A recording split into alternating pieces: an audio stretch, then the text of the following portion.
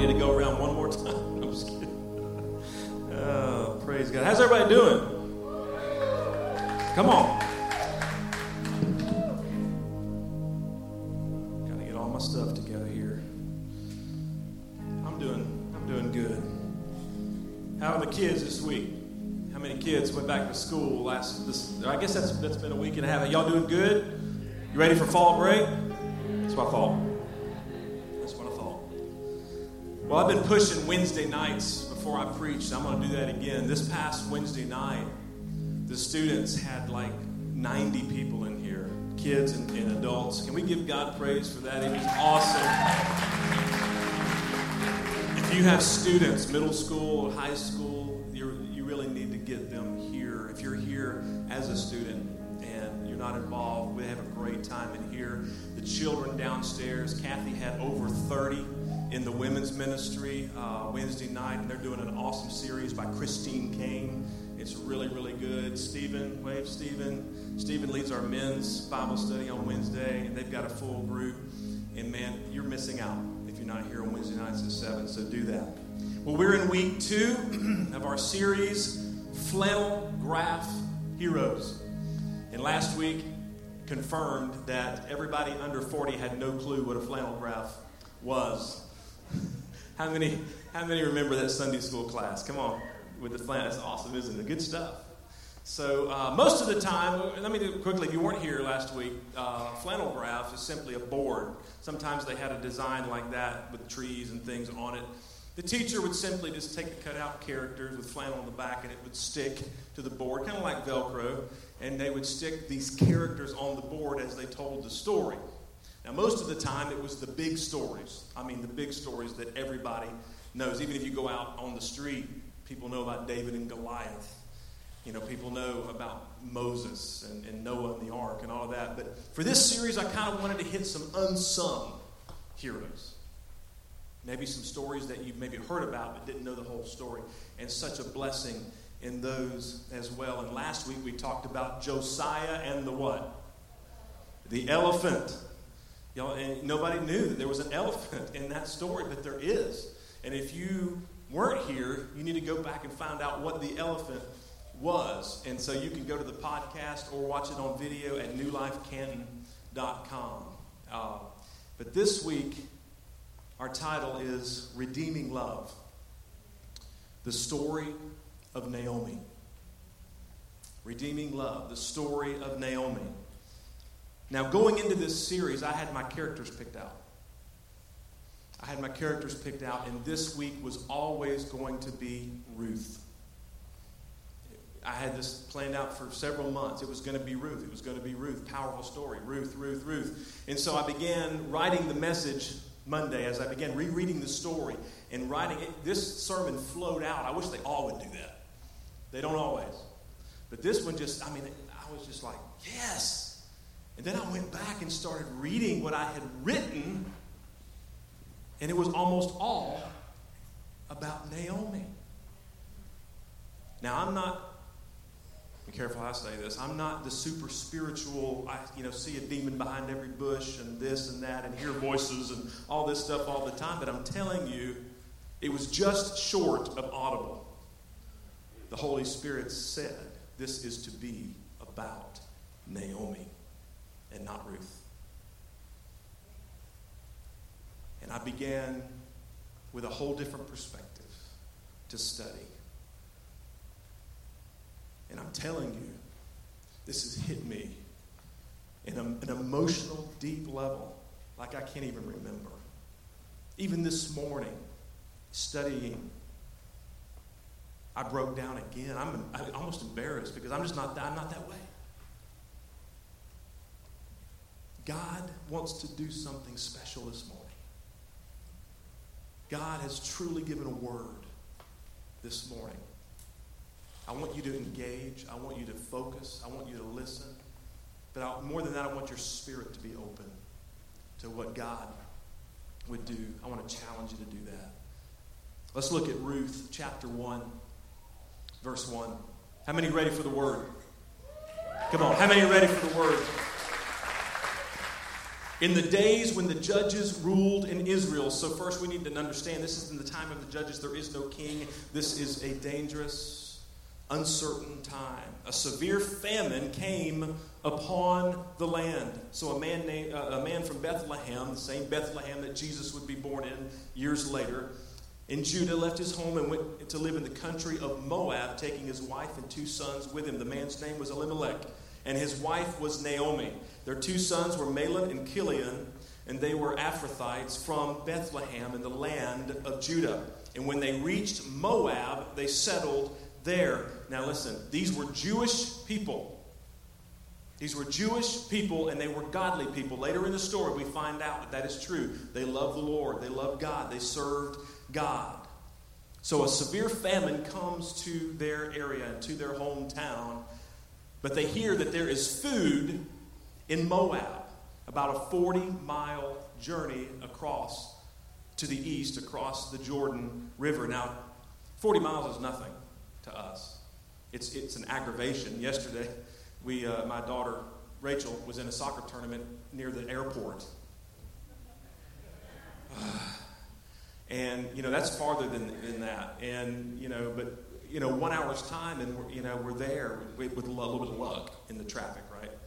And we're there, but they couldn't just jump in the minivan and do this, and it was dangerous as well. So to get the idea of what's happening here. So Moab was a non-Jewish community full of paganistic people who did not love or serve God. This was not ideal. This was not in Naomi's dreams to do. This was not comfortable for her. This is not what Naomi would have chosen, or a place she would have chosen to raise her family. But listen, when you're starving, you go where the food is. When you're dying, you do whatever it takes to survive. Am I right? In our context today, that would be, in a physical sense, we're going to look at that physical sense, but the spiritual sense is where we're going to land. But in the physical sense, that would be having to move because of your job. How many of you have done that? Something dried up. They either got done with you, or the economy turned, or whatever, and you had to leave that job and find another in another place. And if you had children, they had to leave their school. They had to do all the things. I've been there. Many years ago when we left Tennessee, it was 07, 08, that time period when the economy just tanked. And we had been in a church for 7 years. That was home. And the economy tanked. It affected the giving, of course, at the church. And I experienced a 30% pay cut. Couldn't afford it. And so we moved from the land flowing with milk and honey, Tennessee, into that paganistic society called Alabama. Roy, where's Roy? Sorry, I can't help it. It's football season, Come on, it's coming up. It's not easy, though. Let's get back on track. Sorry. It's not easy. Now, in a spiritual sense, think about it this way. If you are spiritually in a dry place today, if you are feeling emotionally drained, if you are starving, come on, for an authentic move of God in your life, can I give you a tough word? Y'all receive it in the love that it's given? Come on, I need an answer on it because it's tough. All right. It might not be God who isn't moving. It could be you. If I go to take a shower, I turn the water on and it's flowing, it's there, it's moving, it's right there. But if I don't take a step under the water, into the water, I will never experience the water. I have to move into that. Now, we're talking spiritually. I don't want all y'all to relocate. Brother Allen, he's telling us to move and quit my job. No, spiritually. Look at the board. Sometimes when we get comfortable, God allows things to dry up so that we will get moving again toward our destiny in Christ. Just ask Elijah. Same type of thing. Several years later, same general area, a famine came again, and God provided for him miraculously. He tells him to go to the Kerith Brook. Listen to what happens in 1 Kings 17:5. So Elijah did as the Lord told him and camped beside the Kerith Brook. Remember, there's a famine going on. Everybody else is not eating or drinking east of the Jordan. The ravens brought him bread and meat each morning and evening, and he drank from the brook. But look at verse 7. But after a while, the brook dried up. Everybody say that. The brook dried up, for there was no rainfall anywhere in the land. Why did God allow the brook to dry up? How many know that if God wanted that brook to continue, even without the rainfall, he could have done it? And he does that sometimes. Come on, he does that sometimes. Everybody else seems to, and God provides miraculously for you. But he allowed that brook to dry. Somebody tell me why you think he allowed that brook. Somebody tell me, why did he allow it? So he would move. Come on, he had it made. You wouldn't move either. You get breakfast in bed every day. You got something to drink. Everybody else is starving and thirsty. You wouldn't move either, and neither would I.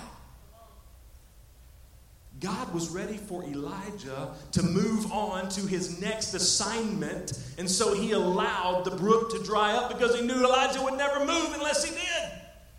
He had gotten comfortable. Listen, God has a plan for each of us who call him Lord. Now, I know that gets overused. God has a plan for your life. Come on. How many of you hear that all the time? But let me just get serious and ask you a question. If you're a believer, how many honestly, raise your hand, believe that God does have a plan for your life? Amen. Now listen. If you believe that, but today, right now, it feels like the rug has been yanked out from under you. I mean, it feels like you're doing backflips in the air like these Olympic people. Come on. You have no clue what's going on. You know God has a plan for your life. You believe that somewhere, that you feel like the rug has been just yanked out from under you and you don't know what's going on. Listen to me. I have a word for you. Don't panic. Turn to somebody next to you and say, don't panic. Don't panic. Listen. God is still at work. His redeeming love is still at work. The first thing we need to take away from this message is on the board. God's redeeming love is at work even in the darkest moments of our life. God's redeeming love is still at work, even in the darkest moments of life. I mean, that's what redemption, come on, is all about. It's God taking us out, pulling us out of the worst possible situations we can possibly imagine and putting us in a better place, all for his glory. That's what redemption is all about. That's what he did with your sin. He pulled you out of your sin and placed you on a solid rock, not just for you, but for his glory. That's what redemption is all about. That's his MO. That's who God is. If you just do a little bit of study of this book, you will find it from Genesis to Revelation.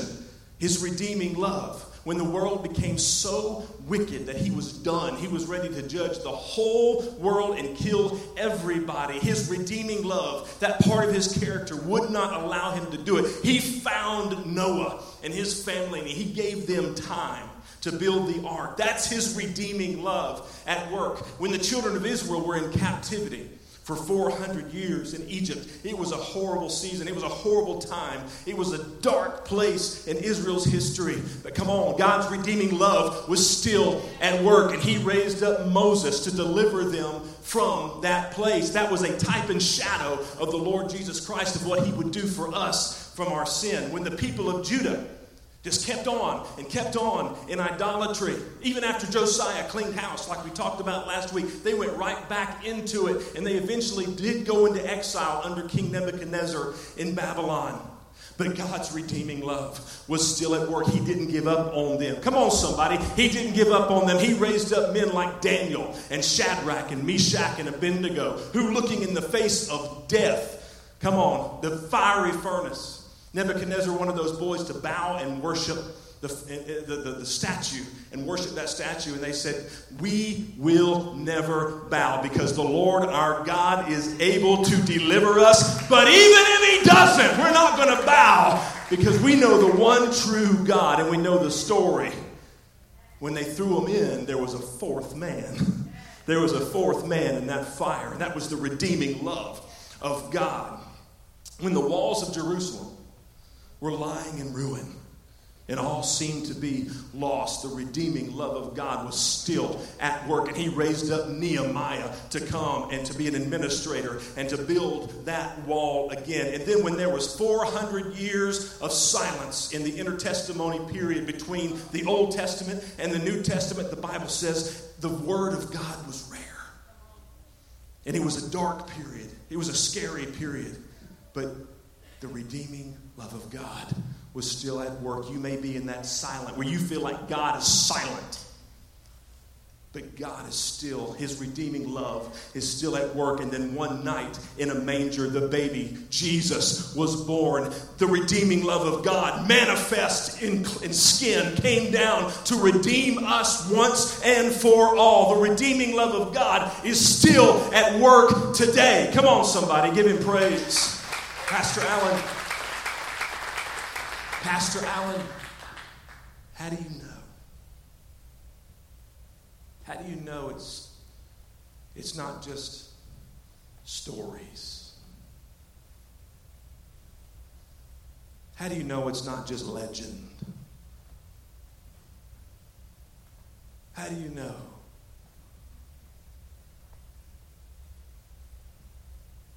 Because I once was lost, but now I'm found. I was bought by the precious blood of Jesus Christ. I was redeemed and set free. How do I know? Because I have experienced the redeeming love of God for myself. If you have, given praise this morning. Come on. Now, with physical eyes, and that's what we have, right? That's what works a whole lot better than our spiritual eyes sometimes. With physical eyes, it may look like that all hell is breaking loose. And maybe it is. Come on, I'm not up here to paint some untrue picture. Maybe it is. But if you are a follower of Jesus, God's redeeming love is still at work in your life. Everybody look up here. That is the hope we have in Christ. That is the difference between living without God and being in Christ. The Bible never says we won't go through these things. As a matter of fact, it says we will. The difference is, yea, though I walk through the valley of the shadow of death, I will fear no evil, for thou art with me. Jesus is Emmanuel, God with us. He's not out there somewhere. He's right there with you, and he is still at work. Now listen, if you are not a believer here this morning, if you don't know Christ as your Lord and Savior, this may sound kind of like I'm talking you out of this. I'm not. Becoming a Christian does not exempt you from suffering, all suffering. I know that's not popular preaching, but I wish somebody would read the Bible and show me where that's not true. Come on.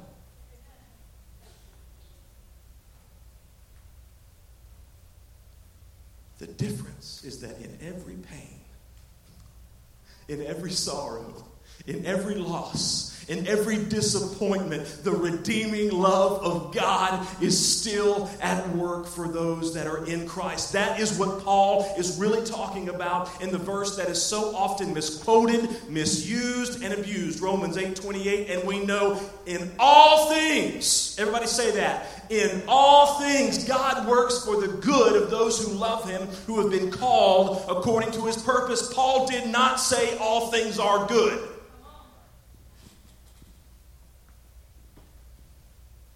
Cancer is not good.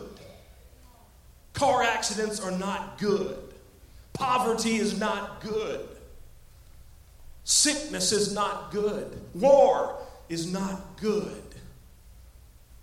He said, in all things, God works what? For the good. Because that's how big he is. And that's how powerful his redeeming love is. It's a promise. Come on, folks. It's a promise that will always be at work to those who are in Christ. Amen. Go ahead. Let's continue with our story in Ruth 1, verse 3. Then Elimelech, who was the father, he died. Naomi was left with her two sons. The two sons married Moabite women. One married a woman named Orpah and the other a woman named Ruth. But about 10 years later, both Mahlon and Chilion died. This left Naomi alone with her two sons, without her two sons or her husband. Now, if you've read the Bible, you've read this story, and you kind of just went on. Think about what's happening here. They have to leave their home. There's a famine. They have to leave. God provides food there. And then the father dies. They get through that tragedy. And 10 years later, it seems like things are back on track. Things are going the way they want them to go. The boys get married, find good wives. And then all of a sudden, tragedy strikes again. Is this preaching to anybody this morning? Now, not exactly the details. I'm talking about just, you feel like you get over one thing, and you're like, hey, all right, things are going better. Everything's, and then whack! Come on. How many with me? 4 of you. Awesome. Everybody else is doing great. You're dismissed. We'll just have a small group meeting.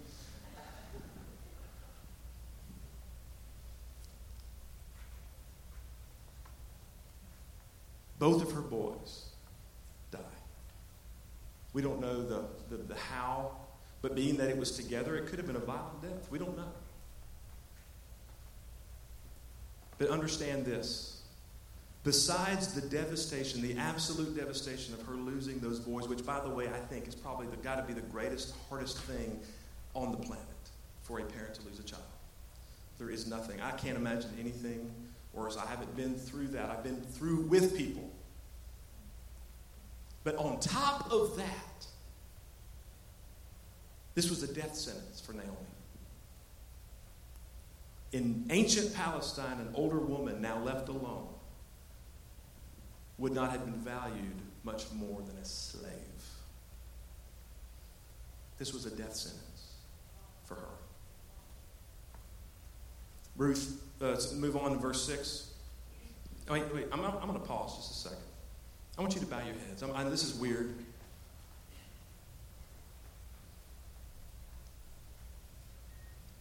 I'm not calling you up here right now. I've still got more to preach. But if you feel like you are in that desperate situation right now, it's bleak, it's dark, it's depressing, would you raise your hand? Who else? Who else? Be honest. We're not calling you up right now. Who else? Okay, you can put your hands down.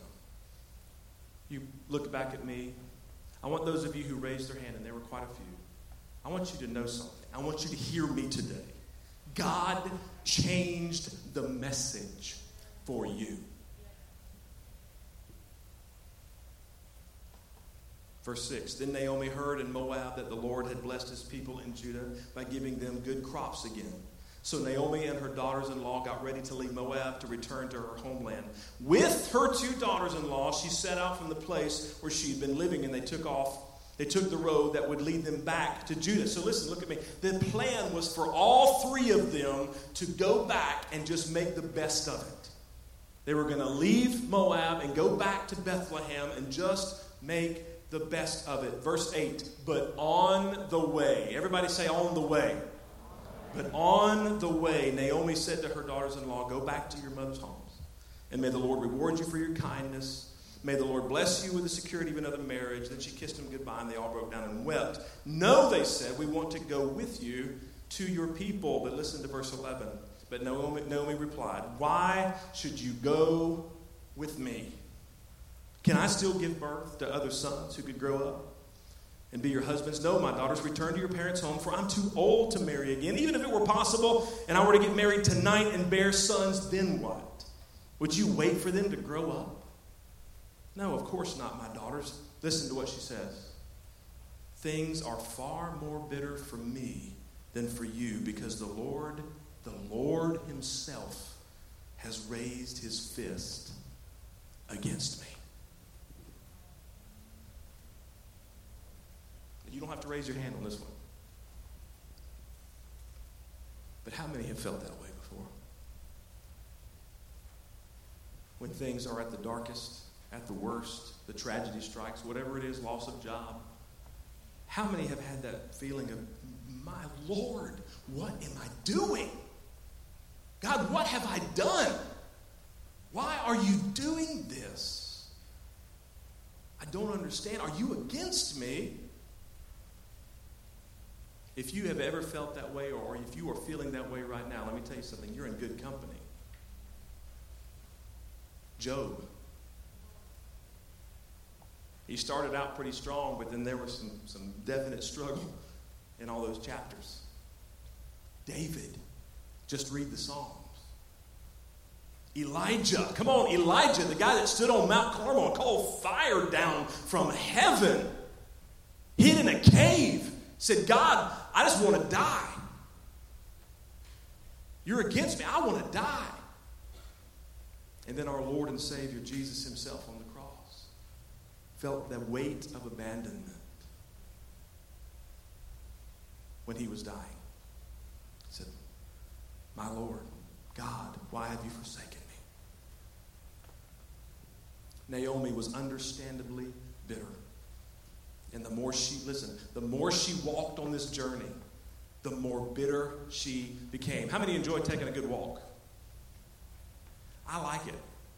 The problem is if I go alone, I tend to just walk and think. I just think a lot. And sometimes I overthink. How many overthinkers are in the room? I thought I had the right room. I'm pretty sure this little journey that they were taking was pretty quiet. And Naomi, the more she walked, and the more she thought about what had happened, the more bitter she became, and the more depressed she became, until finally she got to the point she didn't even want anybody with her. And she just stopped in the middle of the road and told him to leave. Verse 14, and again they wept together, and Orpah kissed her mother-in-law goodbye. But listen, but Ruth clung tightly to Naomi. Look, Naomi said to her, now look at me real quick. I think things are beginning to shift in this conversation. I think Naomi's getting aggravated. Look, Orpah's gone. She left. Just go with her. You should do the same. She's saying, just leave. But Ruth replied, and I think now Ruth gets a little bit of something. I think something rises up in Ruth, and she gets a little aggravated with her mom-in-law. I know that's never happened before. We had to have a little laugh in there. This is pretty heavy. But Ruth replied, don't ask me to leave you and turn back. Basically, don't say it again. Hush. Wherever you go, my God, this is good. Come on, somebody. Wherever you go, I will go. Wherever you live, I will live. Your people will be my people, and your God will be my God. Wherever you die, I will die, and there I will be buried. Verse 18 says, when Naomi saw that Ruth was determined to go with her, she said nothing more. Look on the board right now. God's redeeming love is at work through people who are determined to walk with us in our bitterness and pain. God's redeeming love is at work through people when we're in that situation. Don't push them away.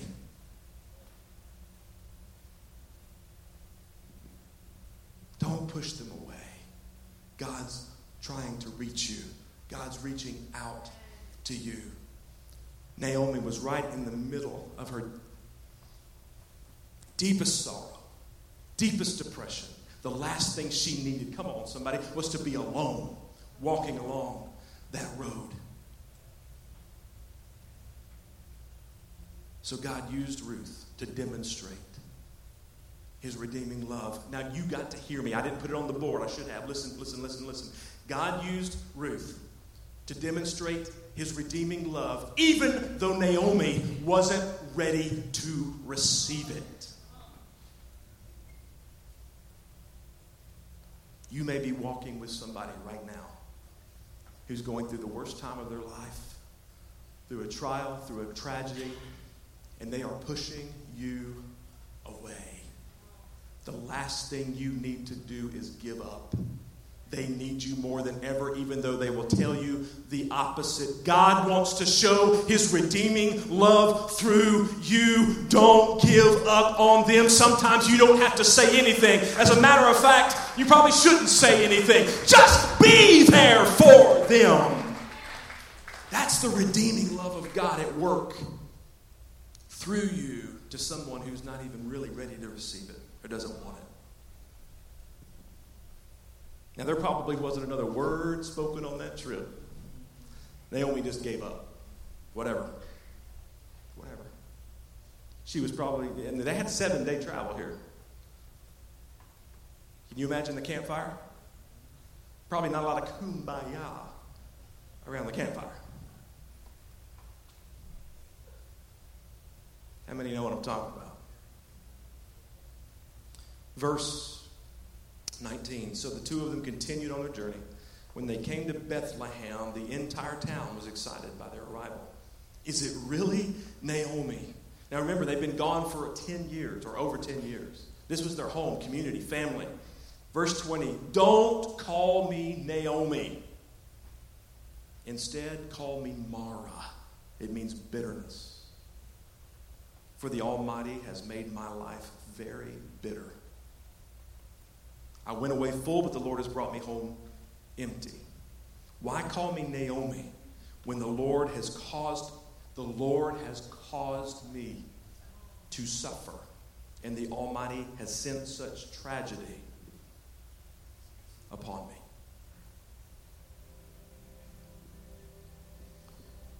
I'm getting ready to close. This next point, you need to take a picture of it. You need to write it down. You need to put it on. You need to do whatever. Put it on your mirror. God's redeeming love does not give up on us even when we have given up on him.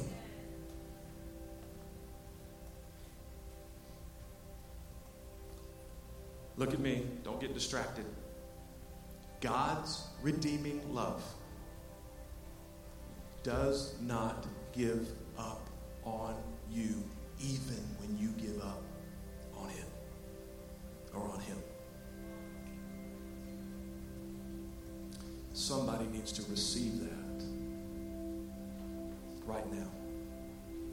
We don't have time to read the whole story. I recommend you read it from beginning to end when you go home. I read this week, just study this whole story.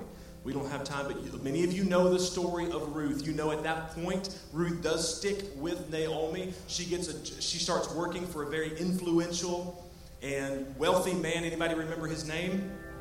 Boaz. She starts working for him. He sees the hard work. He sees the fact that she stuck up and took care of Naomi, their family.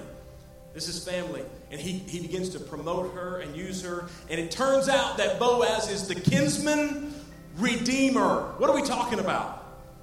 The redeeming love of God. He is the kinsman redeemer. And that just means that by law, he actually, turns out, when he studied it out, he realized he was responsible for these women because their husbands were dead. And after a series of God events, he takes Ruth as his wife. And she becomes pregnant and has a son. And this is where I lose it. I'm glad Kathy had to leave earlier than me today because I was in my room and I'm telling you, this is the most beautiful, one of the most beautiful portions of Scripture in the entire Bible, and it will change your life. Don't miss this. So the baby's been born, the grandson. Verse 14 of Ruth 4. Then the women of the town said to Naomi, "Praise the Lord, who has now provided a redeemer for your family. May this child be famous in Israel." That is an understatement. May he restore your youth and care for you in your old age, for he is the son of your daughter-in-law who loves you and has been better to you than 7 sons. Now listen to verse 16.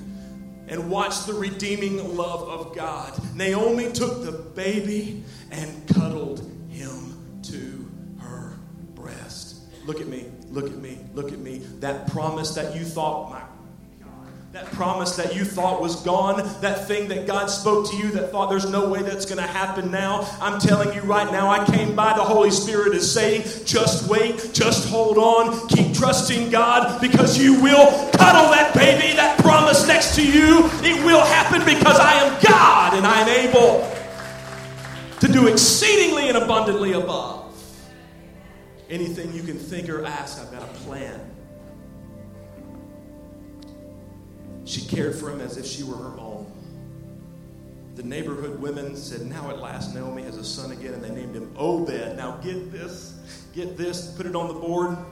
He became the father of Jesse and the grandfather of David. She's holding the grandfather of King David. And who would come out of the family of David 16 generations later but Jesus Christ, the Lamb, the King of glory. Hallelujah! God has a plan for his children.